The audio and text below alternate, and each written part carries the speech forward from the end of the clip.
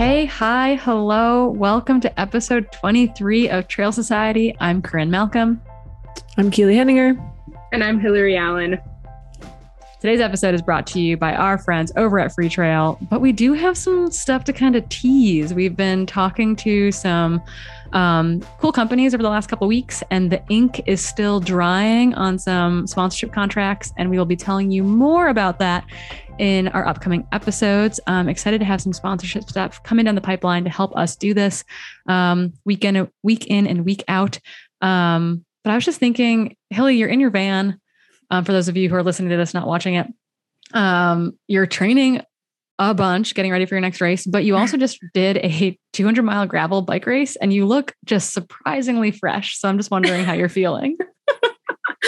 Well, actually it was so much fun. Really What muddy. race was it? It was called the Unbound 200. So previously Dirty Kansas, but they rebranded it and renamed it. The same, the Lifetime Fitness guys who bring on Leadville. So it was awesome. But here's a key point. 10 hours on a bike feels like a leg massage compared to 10 hours running. So I don't agree. Relatively speaking. So I think that's why.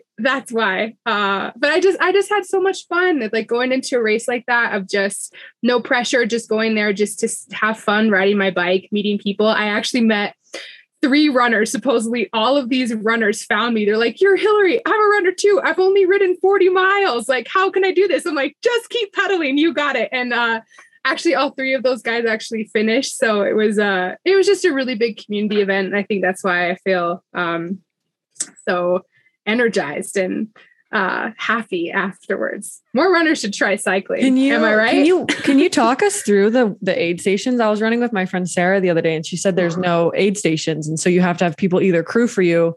Yeah. Bring you food, or you have to pack 200 miles worth of food, or gas stations. Gas stations are a key in some of these races. That we love gas station my mind. food. So Corinne, basically there's several events at Unbound, but the 2 premier events are like the 100, the 200, and the 350. So the 350 actually is all self-supported. They have a route, but the self-supported, they use gas stations. So you don't have any checkpoints. Maybe they have one checkpoint where a crew can meet them, but all of it is self-supported. So they have to go into like the little gas stations in Kansas. But for me, even in the 200-mile race, we only had 2 checkpoints. So, and they're about 80 miles apart. So I had to bring enough water and enough food for 80 miles worth of riding, which it took me about 13 and a half hours for this race. So, 6 or 7 hours worth of food for myself and water. So it's actually really good practice for ultra running. I wore my little running pack. I got to do like the cool little swap out. So it's like, it felt a lot like TDS, because Corinne, if you remember, we had 3 aid stations, right, in TDS, and you were carrying most of your food with you for the the whole aid race. stations are really far apart in TDS as opposed to some of the other ones, and so you like can only see UTMB. A couple times. You're like, okay, bringing a bladder and a filter flask and call exactly. And so that's what I did. So the gravel bike racing, everyone wears kind of the backpacks with the bladder, and then packing your bike with little snacks. It's interesting to eat on a bike because I can't let go of the handlebars. So versus a lot of people would say it's, probably easier to eat in a bike race for particularly in this style of a bike race, because real food, because you can actually digest food because you don't have the jostling effect that you get from running specifically. There's like a different hormonal release due to that. But it also seemed really, I was following along. I had other friends racing. I had one of my friends was there kind of mechanicking for the EF boys for Alex and for Lachlan. Nice. And it seemed like it was really muddy, and that there were, there's always mechanicals in this race. And for those of you who don't know, in bike terms, a mechanical is when you have a mechanical failure. It's a flat, it's, your derailleur falls off. It's, sometimes it can be horrifying. I had a pedal arm, like my whole crank arm fell off my bike in a cyclocross event. So, oh my God, mechanicals are horrible. It sounded like it was epic out there as far as conditions go. It was so epic. Like, so they always talk about, the rain, because it's like monsoon season in Kansas in early June. And so the roads had flooded. They had to reroute some of the course for the 200 and the XL people. So because there were river crossings that they took out the bridge and like we couldn't just go through them. So but then it poured on race day. And so it was notoriously muddy. So I did use my hiking skills. I just and my weight training skills. I threw my bike on my back and I had to hike for probably a mile in peanut butter mud. I crashed in the mud and I actually did break my derailleur hanger, but I brought a spare. So I had to change it mid race. So very proud of myself for that. But it was epic. I was seeing people's chain breaks in front of me, bikes just not working anymore. I had to dunk my bike in a river. Pretty standard, I think. Pretty standard bike racing, gravel racing. The mud looked particularly epic this year, which is great. That's so cool. It looks like such a fun event, and I do think they just do a phenomenal job putting it on, and people cover that distance crazy fast as well. It's super impressive. My gosh. I know they had a lot of Olympians and, Tour de France riders. There's quite a field of people who came over from Europe to compete in it too. So it was just an incredibly deep. A European won the men's race. An Argentinian woman won the women's race. Her partner is American. She trains over here a lot, Sophia. It was cool to see. I'm jelly. I'm ready for race season. You guys have to come. Do we think gravel racing is going to get picked up in Europe soon? They're trying. And there's a bunch of disconnect though between Kinta trail and ultra running. Mm-hmm. There's a disconnect as to who owns what and what's important and there's a big international governing body for cycling, and it encompasses most cycling disciplines, including downhill and enduro and cross-country mountain biking and BMX and road riding and cycle, all the things. It covers all of it. And gravel was kind of this stepchild sport in which it wasn't owned or it wasn't under the International Cycling Union. And so now there's this big battle as far as they're trying to make it official. And there seems to be a lot of pushback in the community who don't really want that, who kind of what they're doing and their own thing. So I think that that's going to be maybe the difference there as far as if it becomes if there's a World Series that's governed by the International Cycling Union, that could be a whole thing. So look at us, Bike News 101. People are what podcast am I listening to? Okay, we'll get back to running, but we wanted to catch up with Hilly on that. Thanks. Not a ton of racing to talk about, so we'll start with the news. And I signed up for the women's newsletter from SportsWire, which has just been great. I'm being cued into things that I haven't seen or I've missed elsewhere. And between that and seeing some posts go up on different runners' social over the last couple of weeks, there's a bunch of brands. We actually had a question put into us about this too, about women's specific footwear, and that being this new thing. Lululemon launched footwear, and it was women's specific footwear. Puma is launching women's specific footwear. Under Armour apparently they've publicly announced that they are launching women's specific shoes. And so while I just find this really interesting because shoes to me are kind of genderless. And then I know within the Adidas Terex household, we also have technically there's a women's version of a shoe and a men's version of a shoe. It's what the footbed is built on. Or shoes have different volumes. Solomon doesn't have gendered shoes, generally speaking, but they have width volumes that are available. So you could go wider or narrower. Same with Hoka. So I'm just kind of curious what you guys think about this. Is this necessary? Do shoes have to be gendered? Is this good? Is this bad? I'm just super curious about this because I'd never thought of shoes as a gendered piece of gear because there were width options, there were volume options, et cetera. Mm-hmm. Yeah. I actually studied this when I worked as a scientist in Nike. And so we actually found that when you grade something like a footbed, you don't actually grade the PSI of the airbag similar to the foot, length or width. And so there actually are discrepancies in how someone can deflect a certain shoe based off their weight because they're not grading it similar for men and women. And so there was actually a woman was running in a men's shoe and not able to deflect it as much. They weren't getting as much energy return. So there actually are some nuances just in shoe construction that would be beneficial to women based off of how women land in their gait, as well as women's weight versus male weight. So there are some nuances you could change. And then obviously just the industry in general used to just have one last. And now there are at least women's lasts and men's lasts. So there are like technically women's shoes, but I think you could be even more nuanced and really play with like that airbag PSI or the foam density so that women can actually, compress the shoe and receive the benefits from the shoe, similar to what a 70 kg male does, which is what they normally test that on with like the material testing in the labs. And so, yeah, I mean, I think there is room for this in the space. So it's kind of exciting when I see companies actually doing it. Do you think it matters for like the gender spectrum that we like operate in though too? Like the whole, like, does clothing need to be gendered? Do shoes need to be gendered? Is there, as opposed to like, I don't know, like there are light men, right? Like there are petite men, there are light men too. So it's like, does it need to be gendered versus like understand, like, so skis, for example, Nordic skis are not gendered, but they're flexed. They're flexed based on weight. So there are lengths, and then there are flexes in every single length, which is obviously expensive. And shoes like that would drive shoe price up for sure. But to me, that's how they operate. Yep. Right. Is it's a flex combined with a length for each individual skier as opposed to gender. Yeah. And I think that'd be a really interesting way to market shoes, because that is what we've been able to prove time and time again, is that weight is what is one of those biggest driving factors of how someone is receiving energy from the shoe. And so, yeah, you could tune it to a weight. And so a shoe could fit 50 kg woman and a 50 kg male. Yeah, you can do a range, like generally speaking in skis, it's not a super wide range, but it's not a narrow range either. So I feel like it wouldn't be I have to be under such and such weight to wear this shoe type of thing. So it's a curious proposition. Yeah. I do have just a funny tidbit to add to the skiing part, that I actually just bought these French skis, and the DIN setting was like expert.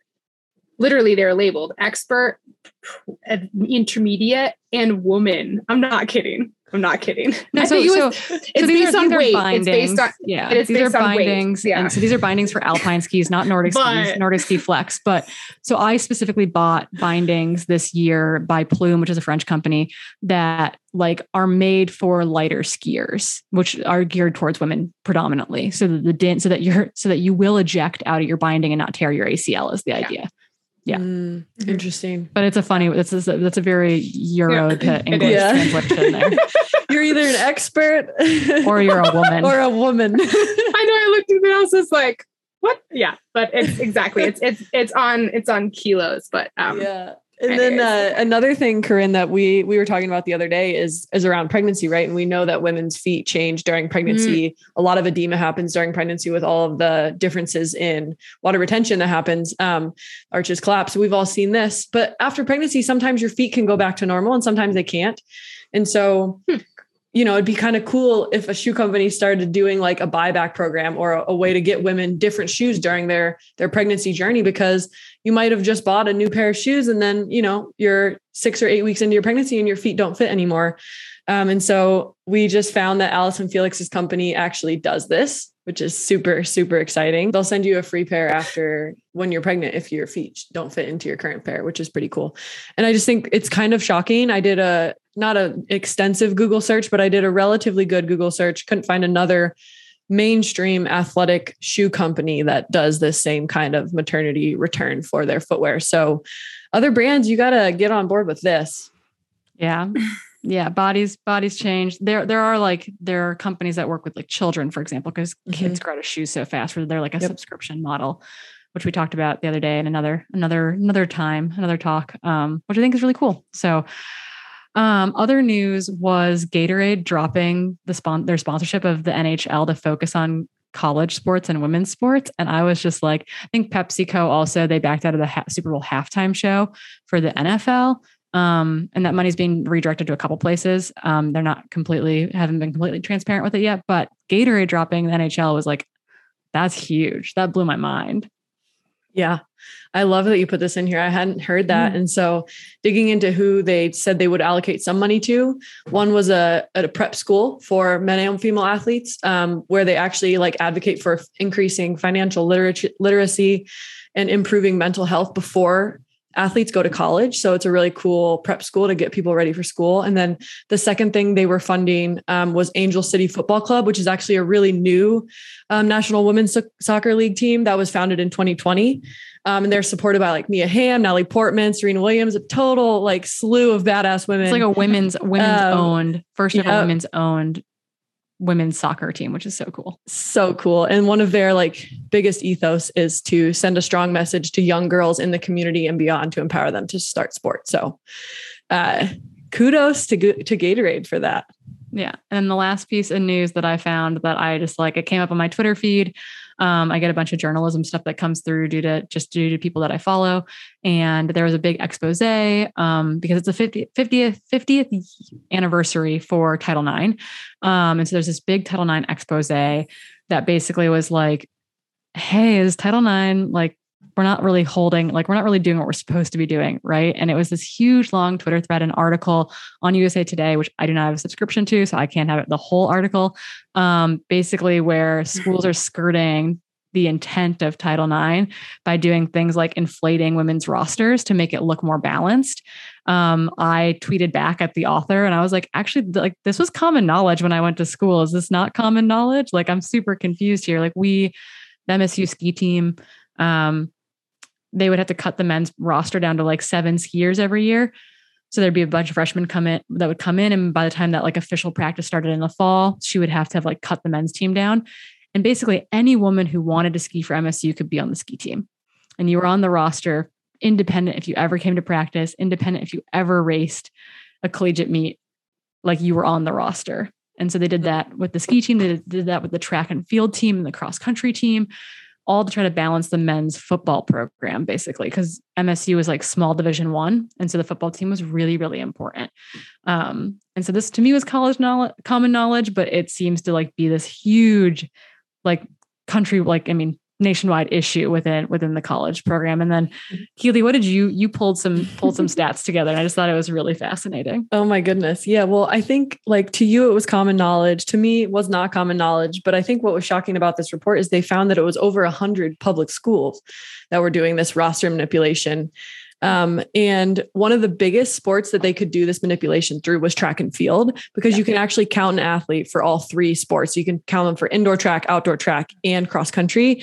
And most teams were counting every single female 3 times, but they were only counting the males once, so that they were really inflating the women's cross country team and deflating the males.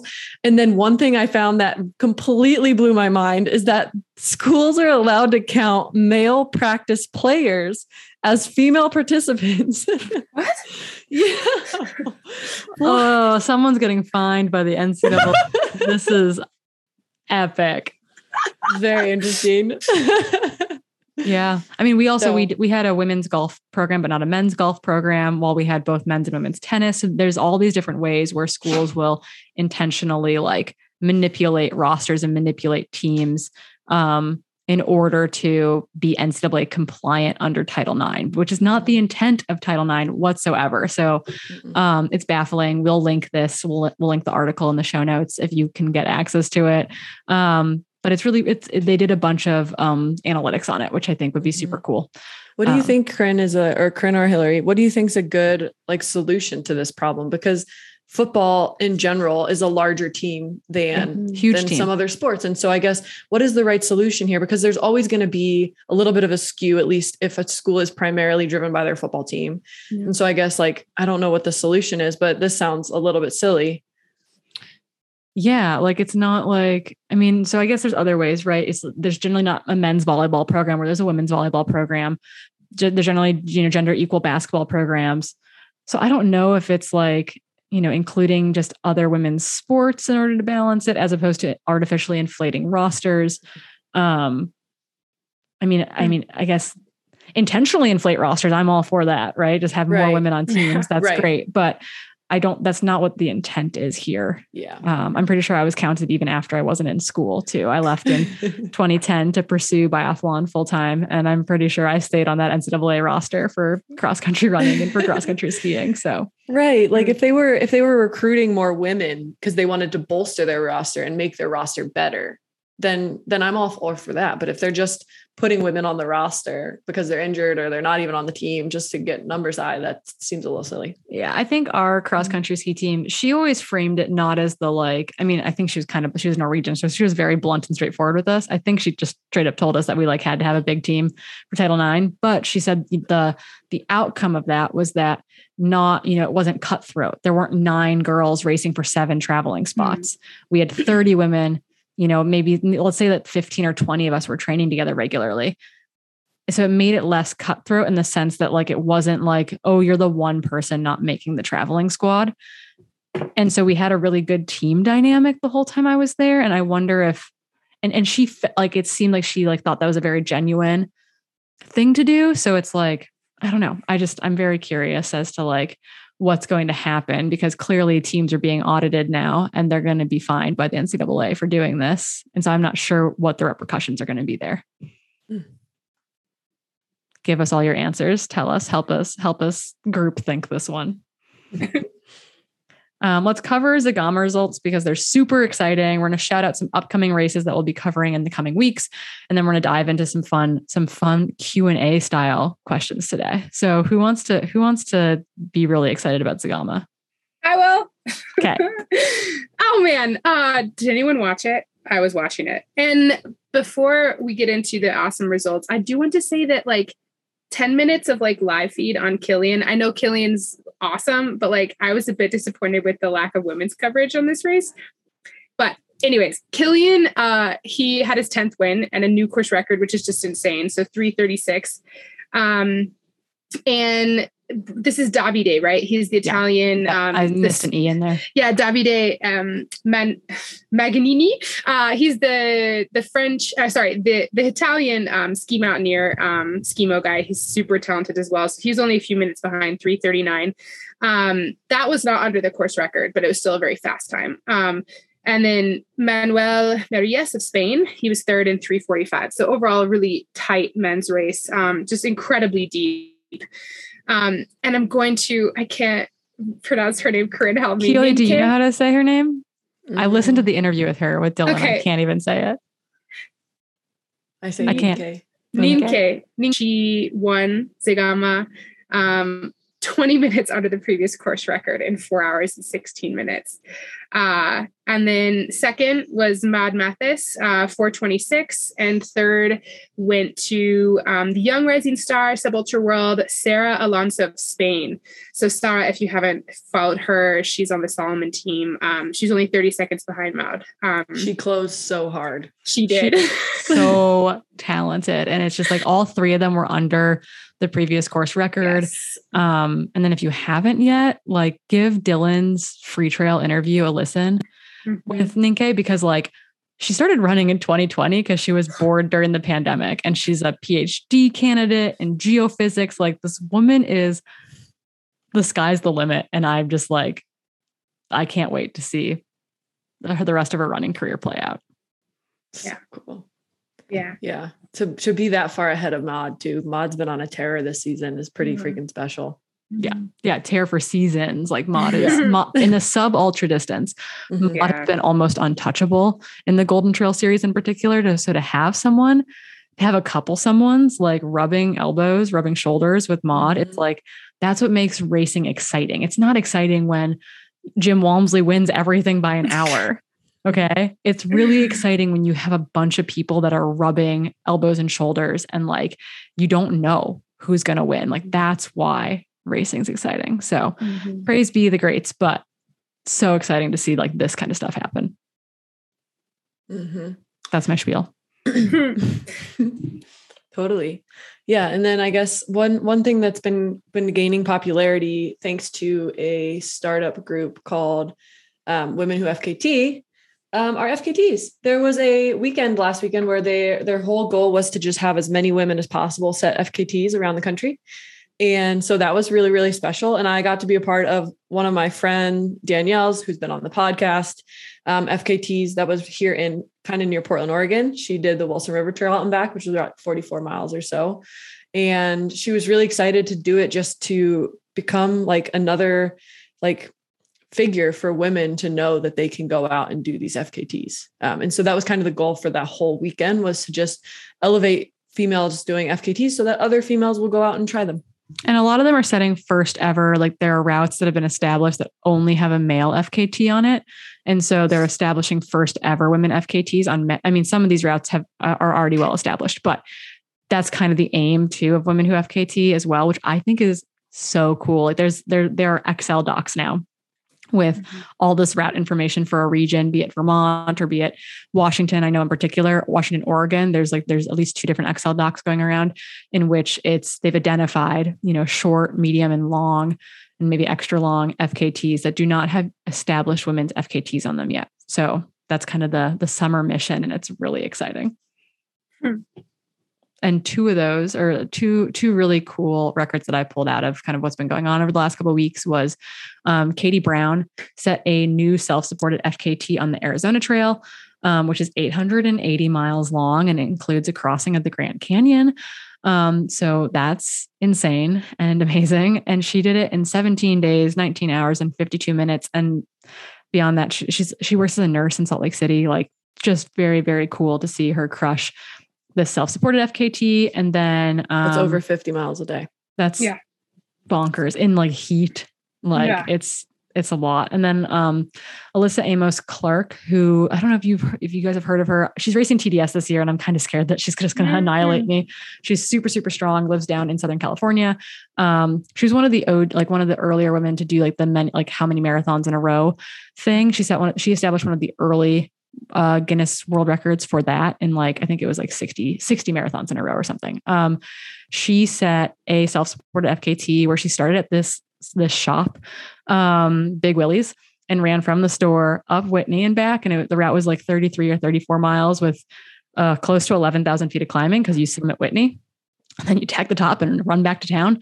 And she did that in 11 hours, 24 minutes and 47 seconds. And she's established some pretty cool routes, and is a person to kind of, I think, look out for, in particularly in the creative running space. She slays in mountain races, and then, she's crushing in the mountains. So, and supposedly she might be moving to Washington in the coming years. And I'm really excited to have her up here, because uber talented.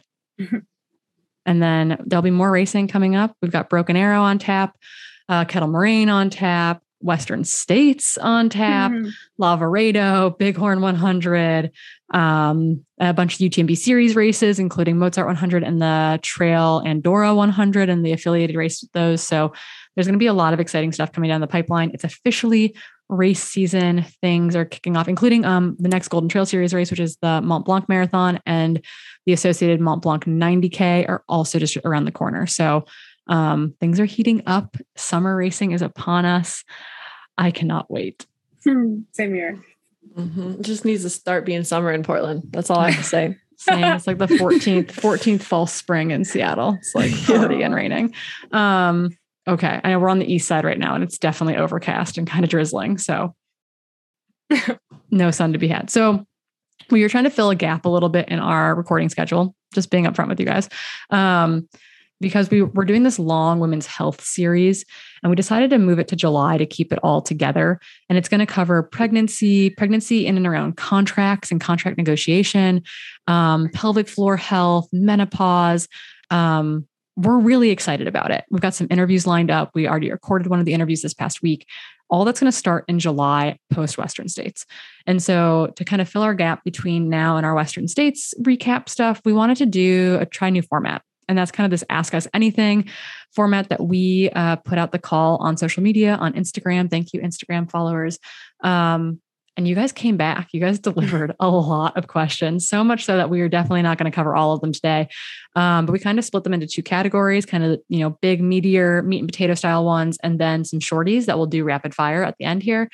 But then there were a bunch of questions too that we were really intrigued by, and are questions that we want to spend more time on, and we'll probably dedicate part of a show to. So stay tuned for that stuff coming down the road. But yeah, let's get into it. Keely, you want to kick us off? So the first category we're going to touch on is navigating the running community and friendships. I feel like we got a lot of questions around this, primarily around how do you join new running groups and how do you get over the feeling of being left out or feeling excluded? And then how would you balance running friends versus other friends? So either of you have insight into that? Yeah. New places is scary. Yeah. That's what I was going to say. She should start it off, Corinne, because you're just moved. So yeah. And actually one of the questions that came in was phrased in the not for pro runners, for like normal people. And I'm like, oh, we're all weird, normal people. Like it's not easier as a pro runner to make friends. Actually, I think it's harder to convince people to run with me because they think I'm going to run really fast and I don't run very fast. So jokes on them. Moving is scary. Breaking into a trail community can be scary. Things can feel cliquey. But I think it's like, you got to put yourself out there, and that's harder as we get older, right? Like I joke that it's so hard to make friends as an adult that I like, whenever I see like a person running around the same time as me, I want to be like, oh, like, can I get your number? Like, I'm not being weird, but like, you want to run sometime? So I do think it's really hard, but I do encourage athletes when they're moving or when they're going to be in a new place to reach out to, it's kind of like cold calling people maybe that you've been following on Instagram or showing up to group runs, run out of your local running store. You'll find someone that you click with, that you jive with. Look for local workout groups, like local track, like adult track programs. When I moved to San Francisco, I joined a bunch of the West Valley running workouts. I got my butt handed to me on the track, but I got to meet a bunch of people. I went to this San Francisco running company runs and I got to meet a bunch of people and kind of slowly find my rhythm and my groove. But the trail community, I feel like, is so connected now that that's becoming a little bit easier to show up and maybe already know a person or one of your friends knows a person. So I think, but it's still scary to put yourself out there is kind of the big thing I'll say on that front. Yeah, you covered everything that I was going to say. I mean, I've just been trying a new thing lately is getting on the track to work on leg speed. And I'll just like randomly, there'll be people there from different groups. And I'm just like, hey, what's your workout today? Can I run with you? And it's a good way to just meet new people. Yeah. I mean, I think I'm going to be frank. I think it's really hard to meet running friends. I mean, I think you guys agree with me, but I don't think it's necessarily for me. It's been as easy of just going to a running group. Like when I lived in State College, it was a very small niche community. So there was one trail running group. And so it was really easy to get enveloped into that one because if you went to one race, you met those people. And then those were the only people around that ran trails. So it was like, you got to hang out with them. And it was kind of the same when I moved to Boulder outside of college. And Boulder was also a really small niche group at that time too. And so as soon as you meet one trail runner, they're all intertwined in the same exact trail running group. But actually like in Portland and as I imagine in bigger cities, it's very sprawling and there are hundreds of different trail running groups and little groups of friends. And so it's actually kind of hard to find like your group to hang out with. And I found that it took me a really long time and it just took consistency of showing up to whether it be races or race preview runs. Those tend to draw a lot of people to just meet a lot of different people. And then you continually like run into the same person or people again and again. And then you can slowly start building your own little group out of those. But I don't think it's like super, super easy because there's so many trail groups, so many road groups that it's hard to choose which one to go to. And then sometimes you go to some that are pretty small and you feel like, okay, I am like the last one out because everyone here knows each other already. And so I feel a little awkward. And I'd say just keep trying, but maybe find the groups that are more targeting like race previews or race groups, because those tend to draw a lot more people. And I find the bigger groups are easier to meet people and not feel as left out in. Yeah. Like I think my thing about like going to SFRC was not that I was gonna be friends with everyone there, but it was like the likelihood at a big group run like that, where like 60 people are showing up, that I might make a friend got a little bit higher. Right. Like as opposed to going to like a smaller group run or a more niche group run. When I lived in Vancouver, I would go to like I wasn't running Squamish 50, but I go to the Squamish orientation runs that Gary Robbins was putting on. The Neenacker, I'd go to those group runs because they run these like, race preview training runs. Like they're great. Like I totally agree. There a bunch of people are going to come out. You might not be running the race, but it takes meeting a person. I think it takes connecting with a single person for you to slowly find your groove. That's kind of my general go-to, I feel like. But what about the question then about like balancing friendships versus like running friendships, right? Like having that balance between like making time for friends or significant others versus people that you train with, and how do you balance or juggle those things? Have any of us done it successfully? No. I'm really bad at that. And I mean, one of the things that helped, that like showed me that I need to be better at it, was like when I first got injured, like a while ago, I just felt like a lot of my friends, because I couldn't run with them, that like I was losing out on their friendships. And so it was just being able to, you can still have running friends who you train with and who are training partners, but you can still have deeper friendships outside of that. So it's kind of like leaning into other activities that you like to do together outside of that. And some friends are just training partners, and that's fine too. So yeah, that's just something that I learned, and to kind of embrace, and just, had to water the different areas of the friendships, with a poor metaphor, but yeah. No, I totally get that. The watering, you have to nurture friendships, but they don't have to be the same thing. And that injury point, I think, is really pertinent, of like, all of a sudden you realize that your friends were just running friends, or were just cycling friends, and maybe they're not your friends outside of that context. And so trying to develop and nurture those relationships is also just, I think, critically important. Yeah. Cause it can be really nice to have your friends be your running friends, because when you're busy and you have a full-time job or whatever it is, it's like, you don't have that much free time. And so seeing your good friend and going and doing something you both love, and that might be running, is really nice. And it's like easy to prioritize that. But yeah, if that's like the only way you see your friends, then you might be kind of in a hard spot when you do counter an injury or something that kind of disrupts that balance. And all of a sudden you might find yourself without real friends, and those were just running friends. And that's a tricky one, I think. Yeah. So did we answer questions? I don't know. I think we just made it harder for them. I think we made it harder. But I will say too, like, if any of these questions really resonate with you, and if you are like, oh, this really worked for me, slide into our DMs about this. Like we'll provide follow-ups to some of these questions that we struggled with everyone else. So if you're like, this is how I made friends, I'm a friend pro, let us know, because I think we all could use a little help in that regard. Totally. Yeah. And I just feel like, in terms of balancing running versus like other friendships, like maybe you have friends who you've met before running or outside of running. Like I had a couple of my dearest friends come here for my birthday, and I was just upfront with them that I was going to have to train a little bit, but I did it during a time when I knew they were going to be doing something that they also really wanted to do. And then I just put that running in a box and like put it away, and didn't talk about running, didn't think about running for the entire rest of the day that I hung out with them. And we did whatever the heck we wanted. And so it's like, sometimes if you are in the heat of training, you might need to dedicate a couple hours of that time when you would be with them to running, but then just make sure to be really present with them when you're not running, because, we don't need to talk about running all the time, and we don't need to be thinking about running all the time. And we can just take running and put it away while we're with our friends, and really just nurture that friendship. Yeah. I couldn't agree more. The only other thing I was going to say, but this is another whole, can of worms, is the whole significant other piece, right? Because it's like, you like to share that thing with your significant other, but it can't be that whole relationship. That was something that I've struggled with in the past, of like, training, you can't really take an off day. It's like, if you're training for this race, it's like, when's a good time to take a vacation? And then, but I'm still going to have to do this. And I really want to, but like, it's balancing that with significant others, and not having it completely always revolve around training. Like sometimes it does, but other times, it has to take a back seat. I was reflecting on that today, actually, because Steven joined me on our little Friday shakeout. And he hasn't met my new little cohort of hopeful running friends, right? It's like these relationships are really new. And it's like, I'm meeting a bunch of people right now, and there are going to be connections that are like instantaneous. And there are going to be connections where it's like that person I see at groups, but might not be my like friend. And so Steven came today, and I was thinking about how when I lived in Bellingham, Steven and my running friends like did not overlap at all. Like they were not like Steven. I mean, Steven was still like kind of finishing up his professional cycling career at the time. So he didn't run a whole lot to begin with.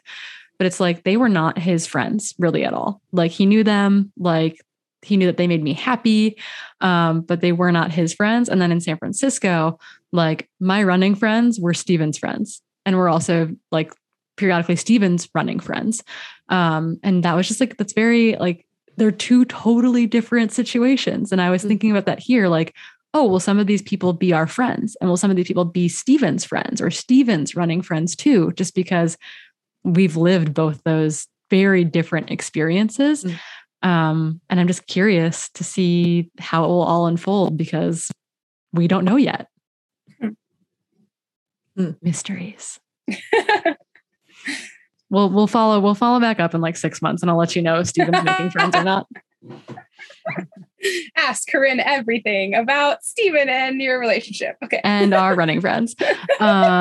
Okay. Let's dive into, it's kind of rest day motivation training-esque question.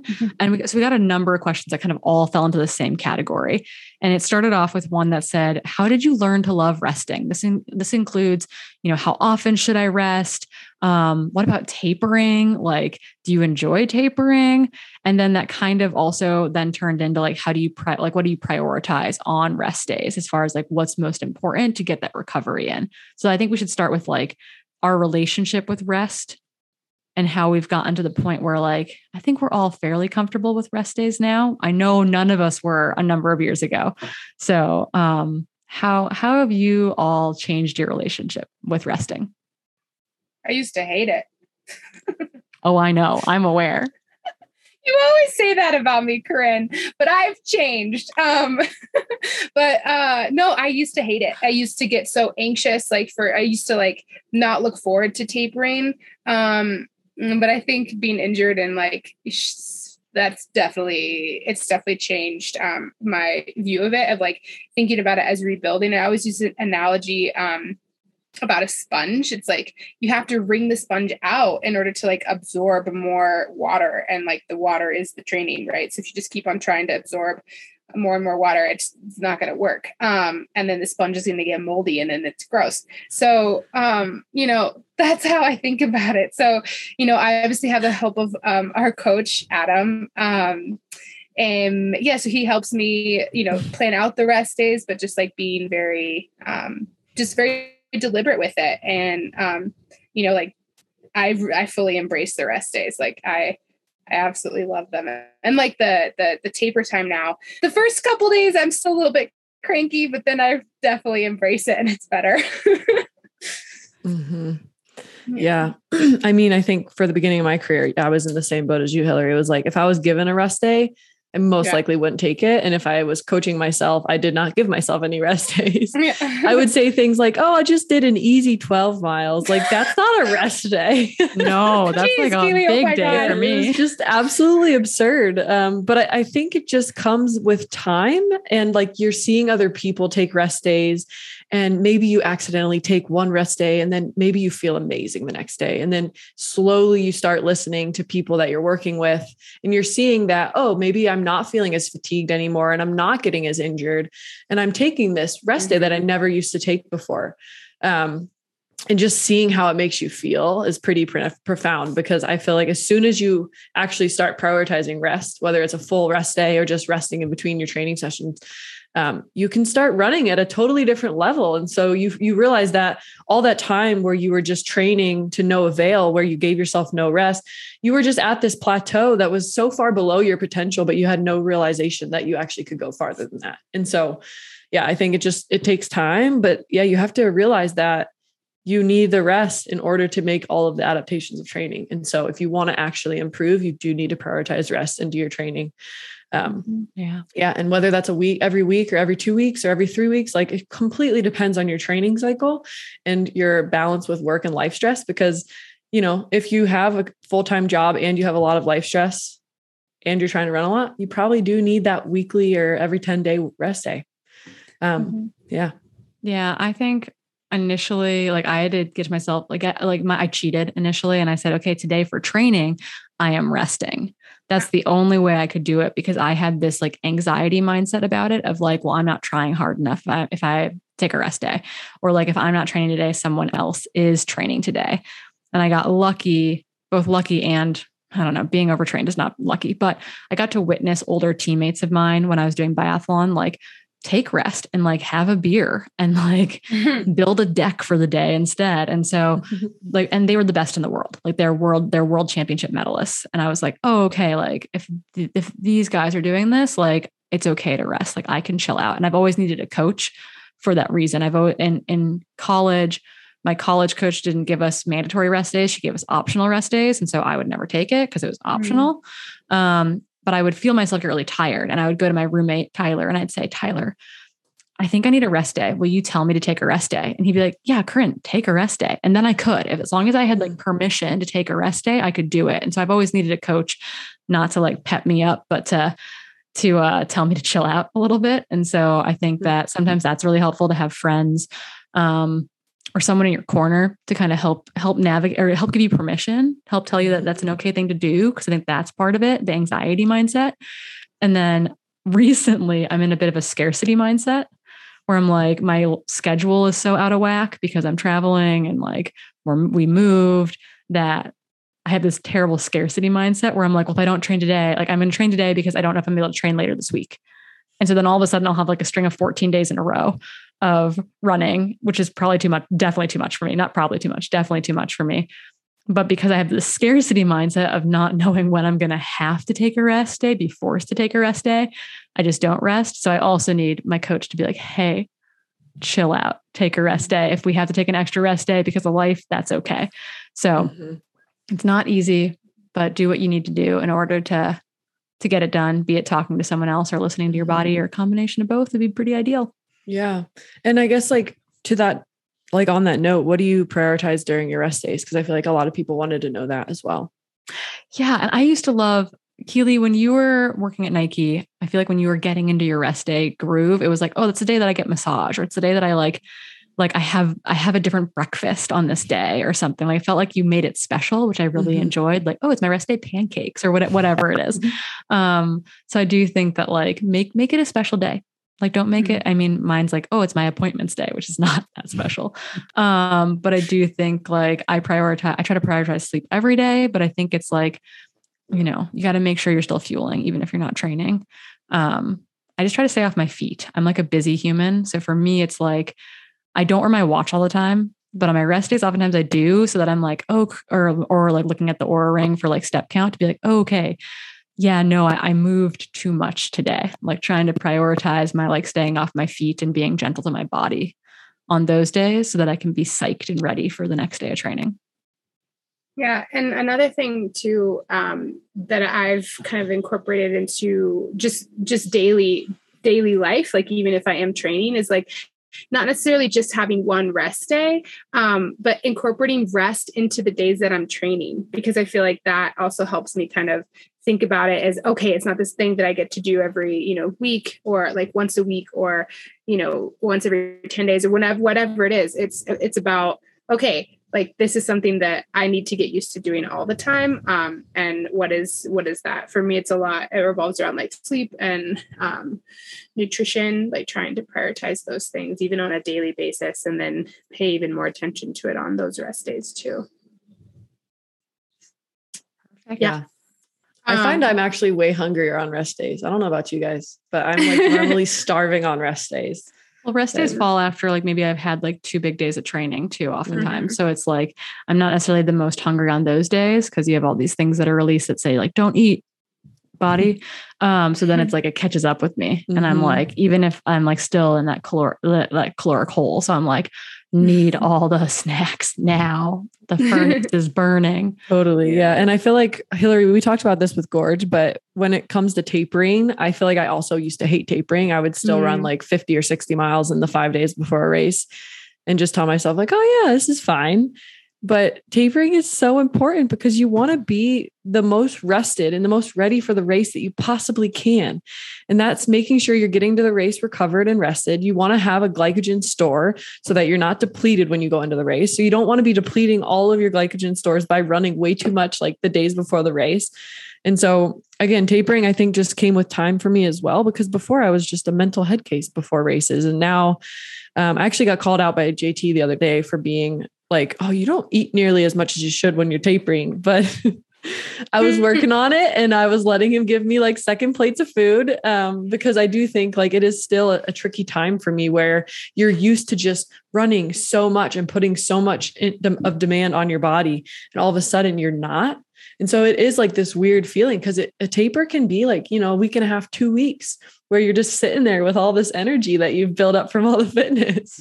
Like that's when you catch up on life. That's when you like do a little house project. That's when you like, I don't know, you've got like a final exam or something. Like there's good ways to spend that energy. Okay. I think we should dive into our next question, which is related. It's another training question. Yep. It's kind of a multi-parter.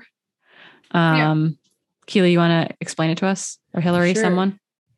Keely, you got the first part, then I'll do the first part. So the first part around training is asking us to talk through how we balance road versus trail running in our training.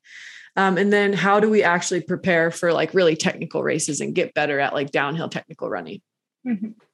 So, I mean, I think it depends. I think more and more, like a lot of trail runners, like there's a lot of crossover from road getting into trail and ultra distances. So I think a lot of people take that structure and they bring it into their training for trail running, which, running is running. It's not that different. So, I mean, I incorporate road running to work on leg speed, right? I think that's important.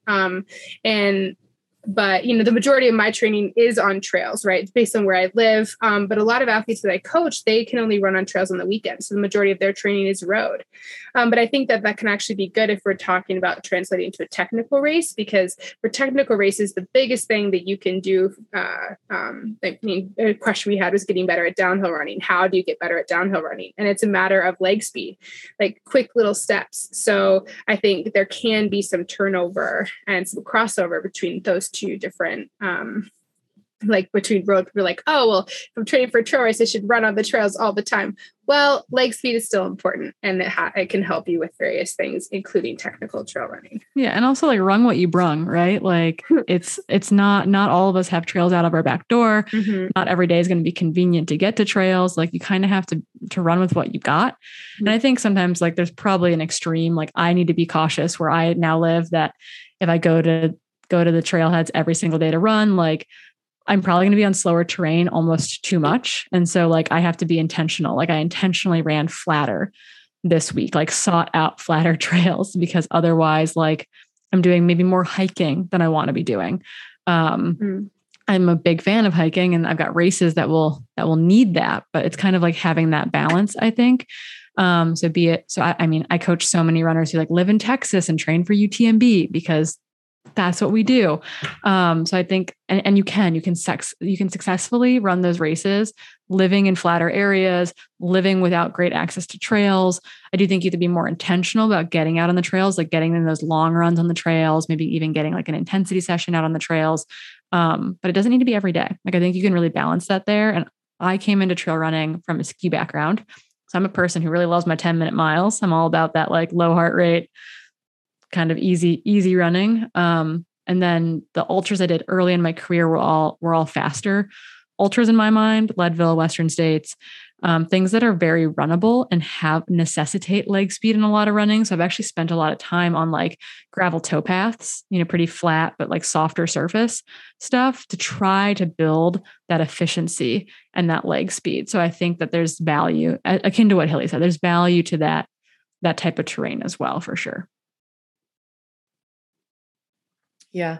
I think the only thing I would add is that I think you can balance both really well. And I think there is one advantage to keeping roads into your rotation is that you can get better leg speed on not technical terrain, right? And you can really work on running economy. And so I think one thing that is really important for training for trail races is doing interval sessions or speed work. And not everyone is strong enough or has the ability to do speed workouts on the trails without, injuring themselves or even having the access to that during the week. And so having roads to be able to do that on is pretty important.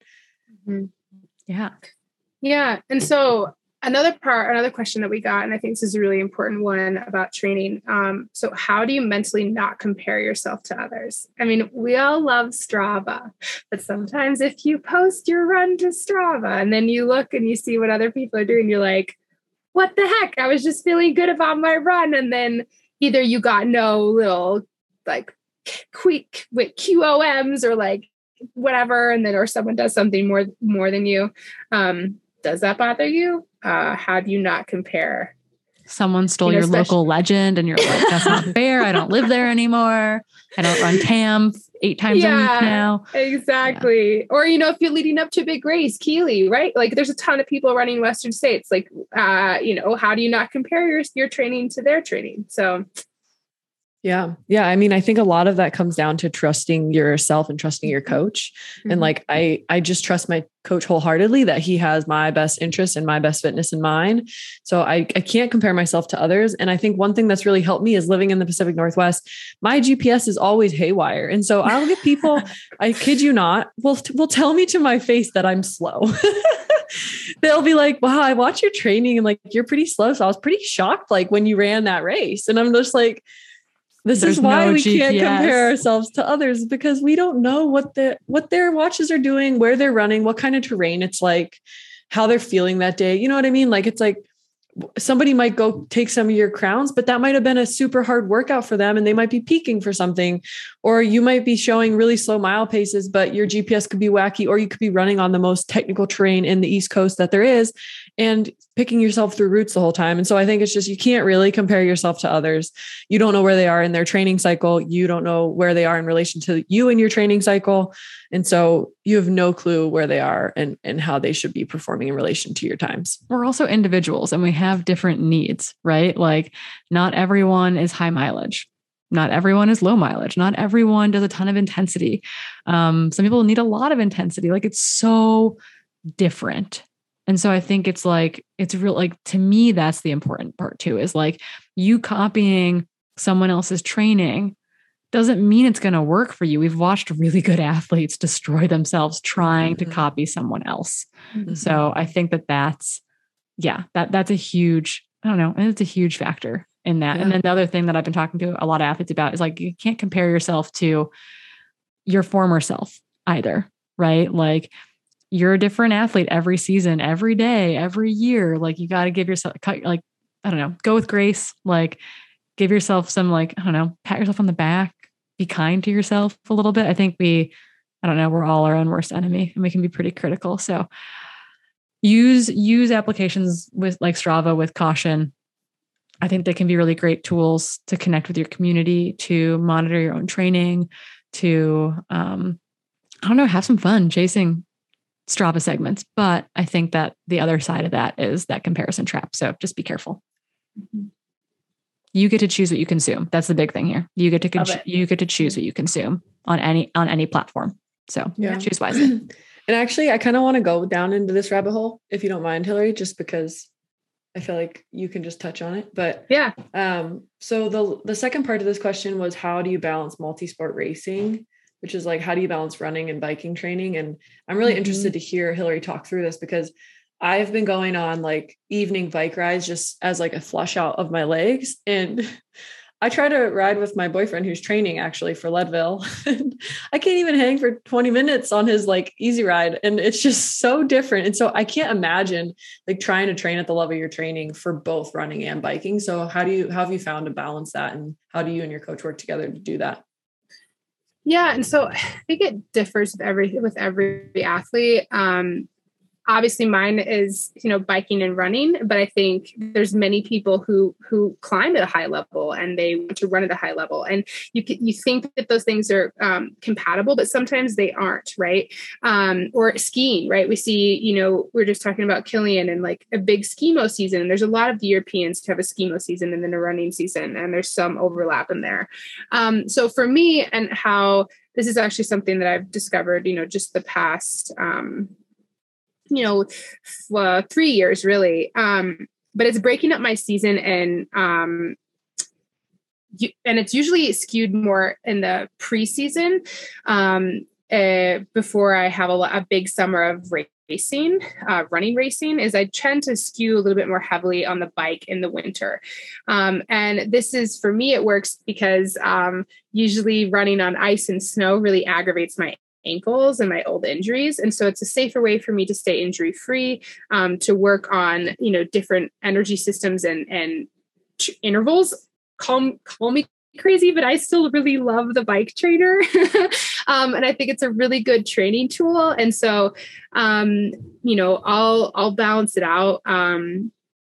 doing a bike workout and a run workout. And then once I get to my big bike season, my bike race, I will be doing more bike heavy workouts. But then as soon as I get to my run season, I'm going to be doing more run workouts, swapping a long run for instead of a long ride, that kind of thing. But honestly, if we're looking at kind of a numbers, cycling takes a lot of time, a lot more time. So if you really look at my training and you break it down, maybe roughly, 40 to 50% of time is spent on the bike. And that will skew a little bit differently as we kind of get more into just running in particular. But this has been, 3 or 4 years in the making. I didn't just start at that. And at first when I didn't even really like riding my bike at first, but somewhere along the way, I found out that I really liked it. I've always found that biking makes me feel better running, but running doesn't necessarily feel better on the bike. Like if I was racing on the bike, I find that doing a lot of run training doesn't make me feel great on the bike versus like I can come off bike training and like feel really fit. Right. So right. I've been found too, like when he was in peak cross country mountain bike fitness, he was a horrible runner, like so slow. And then it would flip throughout the year a little bit. He'd have like a different season. That's exactly why it's important too, is like, I know that I'm a runner. And so I need to keep on running because if I just cycle, I feel the same way. Like it's a little bit different muscle groups and definitely your hip position is a little bit different. And so this is something that I've actually had to pay a lot of attention to. And I think it's helped me realize that I need to incorporate regular mobility and regular, stretching and on all of these things because like your hip position running versus cycling, it's different. And so if I just cycle and then I go immediately to like run, like my hips can feel all weird. And then it's actually a negative impact in my running. So it's taken me a little bit to figure that out. But again, like I said, my multi-sport is running and cycling, but then, some people are really big into climbing and, there's different muscle imbalances there. Like runners have notoriously like weak glutes, but climbers don't, right? It's learning how to use their legs and running makes climbers' legs tired. So, it's like figuring out all these little nuances, but Adam, and me, we have these weird book clubs where I got this like training with a power meter. That's a great book. That's a great book. I have that book. It's a great book, but like totally nerding out. And then we're just willing to try new things. We send each other articles back and forth. And then, kicking myself and, because I'm just like, dang it, I shouldn't have shared that article with him because now it's in my training log and this is going to be really hard. But yeah, like that's basically what I've kind of gone through. But again, I can't do it alone because this is something that I've learned in real time in the past, 3 or 4 years. But like you said, Corinne, it's like, it's helped me so much to look forward to the run days and then look forward to the cycling days. Because I'm not a high mileage runner, especially after just all of my injuries. And this has been a cool way to kind of stay healthy, but then spend time outside. Yeah. And for other people, seasons are important, right? Like don't want to necessarily run year round. So there's ways to break that up, but I think we're gonna move on to our rapid fire questions. The first one's not quite so rapid, but then we'll get going. I'm just going to read them and then we'll just kind of, why don't we say, I read it, Keely, you give the first response, Hillary, or we can go back and forth between the two of you giving first responses and then I'll chime in. But here we go. Rapid fire. The first one's kind of slow. What do you wish you knew before your first ultra that you know now? That you're supposed to fuel during an ultra race. I'll keep it short. Perfect. Start cold. Don't wear pants on your first ultra in the desert. Poop happens. My response, poop happens. Sometimes you just got to go to the bathroom. Don't wait. Just go to the bathroom. As soon as you have good shelter, do it. It's not better to wait. Favorite race? Western States. Mount Olympus Marathon. Oh, nice. I'm so far, I think Madeira Island Ultra, the one that I just damn it. There's so many. Can I change my answer? There are favorite ones that we will not have had yet. And that's, I think, the hardest part. Yeah. Okay. Spandex or split shorts, i.e. baggy versus spandex? Baggy. I'm going to just say for a race, I would say split shorts. I'm a spandex person because I need that inseam. You give me that 5-6 inch inseam, my legs don't chafe, and I'm a happy nugget. Split shorts are always too short for me. I meant to say spandex, but I said split shorts. I was going to say, I've seen both of you literally wearing spandex all the time. Spandex all the time. I only wear the baggy shorts. I started wearing spandex for track workouts. It makes you feel fast though. I wear split shorts for track workouts. And I wear spandex for racing. I just don't want to chafe. That's all. That's what I'm here for. I like the pockets. I love the pockets. How often do you run alone? All the time. Yeah, I'd say like 90% of the time. Yeah, I'd say that too. People think we run socially all the time, but I don't. I hate doing workouts with other people too. So it's like those are the days that I'm like, I have to be alone for, because I'm a weirdo. Okay. Powerful female role model from growing up. Mine was actually Kelly Mazzani. She was a professional WNBA player who came out of the same town that I'm from, and she played at Penn State and then went to the WNBA. So she was my first role model. Oh, Janie Day Lucor. She's now in the Colorado Runners Hall of Fame. She's who got me into running. I'm going to go with, I'm kind of torn, Mia Hamm and Michelle Kwan. I was a soccer playing figure skater growing up. So those are my girls. I was convinced I was going to be a professional soccer player. Did not happen. Okay. Favorite. It's probably because of the baggy shorts, Corinne. You need to embrace the baggy shorts. Just kidding. I know. Well, I wore capris for most of middle school because I thought my knees were weird looking. Okay. That's for another day. Favorite / most important prehab and or post run exercises. What's your little routine? Ankle mobility and like this thing called the couch stretch. It's that thing for the hips I was talking about in the riding and running section. Mine are just all of the adductor, like clamshell work that you can do. I just do them before every single run. I like that. I'm now a sumo squatter where I just get down in that low yoga sumo squat and I like breathe through my pelvic floor health. It's really fun. It looks really great. And then I procrastinate at trailheads. So I have to do some lunges or something before I actually go running. Okay. Peanut butter, smooth or crunchy? Crunchy. I knew we could agree on something. Okay. What about pre-running snack? Favorite pre-running snack, or maybe that's breakfast if you're a morning runner. Breakfast. What's your favorite pre-morning breakfast? It's usually like oats and banana and peanut butter. Nice. Yeah, I make the same breakfast every morning. It's like yogurt, chia seeds, everything that Hillary eats except for the oats, basically, with peanut butter, banana. Just substitute yogurt and protein powder and chia seeds, and we're the same. I'm a toast person. So it's got to be like an English muffin or a bagel or a piece of good bread with some butter and jam or something is my go-to. Favorite non-running book. I'm just going to go.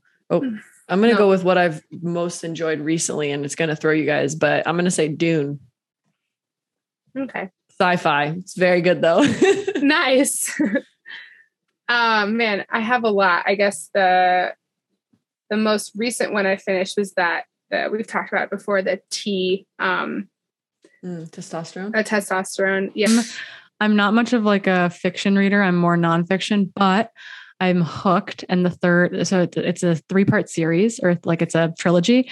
And I've read the first 2, and the third one doesn't come out until September. So now I'm like biding my time. It's called the Scholomance series. It's young adult fiction by Naomi Novik.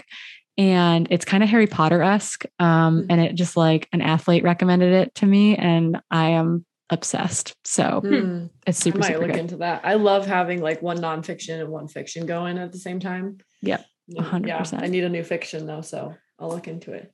Okay. So this is a 2-parter. Do you run with headphones when you run? And do you have a favorite earbud headphone that will stay in place? Typically I don't. Sometimes if I need help, like on a road, I'll put one in, but I found really good success with the Jaybird earbuds, that they have different sizes too for your ears.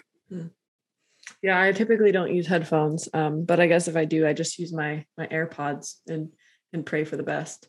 Yeah, I'm a podcast listener when I run because I'm an Uber nerd. And I'm also a Jaybird fan, but Jaybird went under, I'm pretty sure. which is really, really devastating because they're the ones that I feel like fit in my ears really well, but I only wear one because if I wear two, I can't hear anything and that freaks me out. So I'm going to look at like the bone conduction ones are, I think. Yeah. I've also been using aftershocks that are good, that aren't bone conducting, and they sit right on top of the ear, but you can hear as well. I like it. Yeah. Cool. Okay. Those were our rapid fire questions. We're going to do a little society slam and then we'll let you all go for today. Let us know if you liked this format, if it's worth us doing it again. We have a ton of questions in the bank and we love more of them. So let us know. But Society Slam is brought to you by Oura Ring. If you have not yet checked them out, we encourage you to do so. We all love ours. I'm speaking for everyone here, of course, obviously, but I think we do. I think we're in agreement there. So Society Slam, Keely, what do you have? I have one really quick thing to say about the Oura Ring is my charger broke for 2 weeks and I was lost. I was so sad. My menstrual cycle was like 2 days late and I couldn't tell if it was like on track to come. I didn't have any data and I was freaking out. But I got a charger from Dylan. He sent me one and we're all good. It's on my finger now and it's working, but I was stressed. So yes, I would have an Oura Ring, even if they weren't our sponsor. That was one of the questions we got. And I love my ring.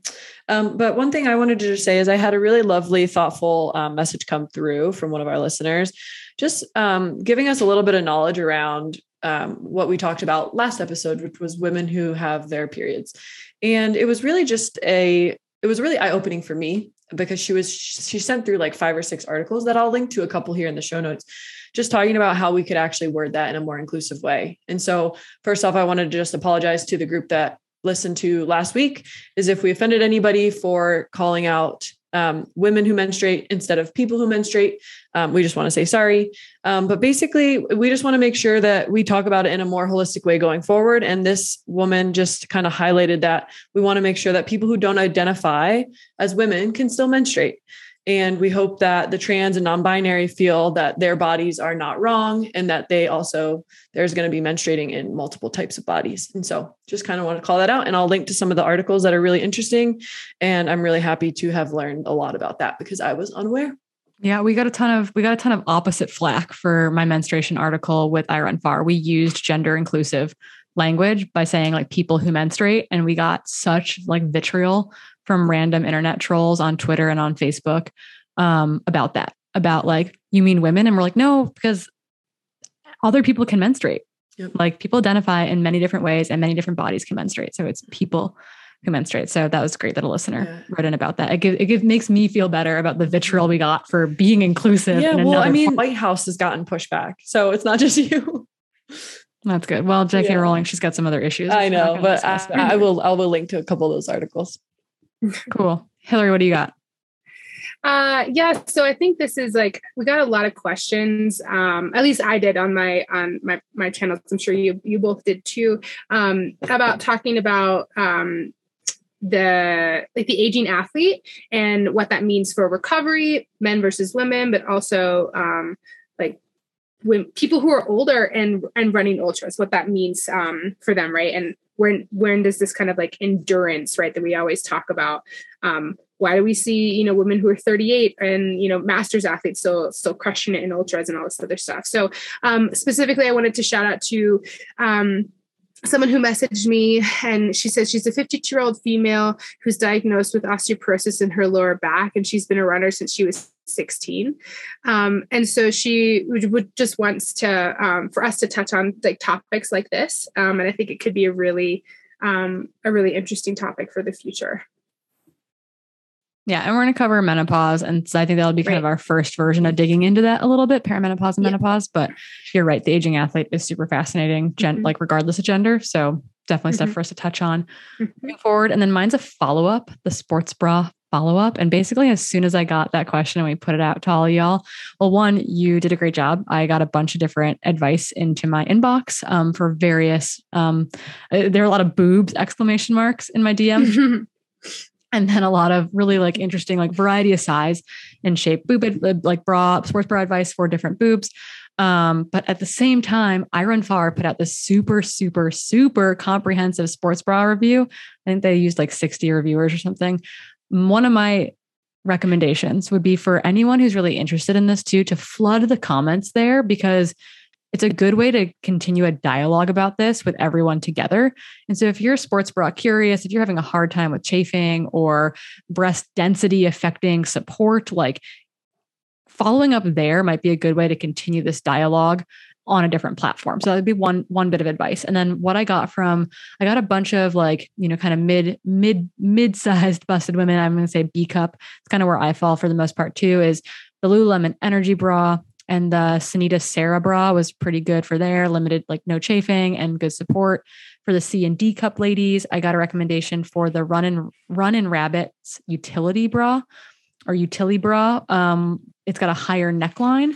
They found that really supportive. And then for the D plus crowd, I got several people that wrote in about the shock absorber bras, which are designed for larger breasted individuals and provides a lot of support.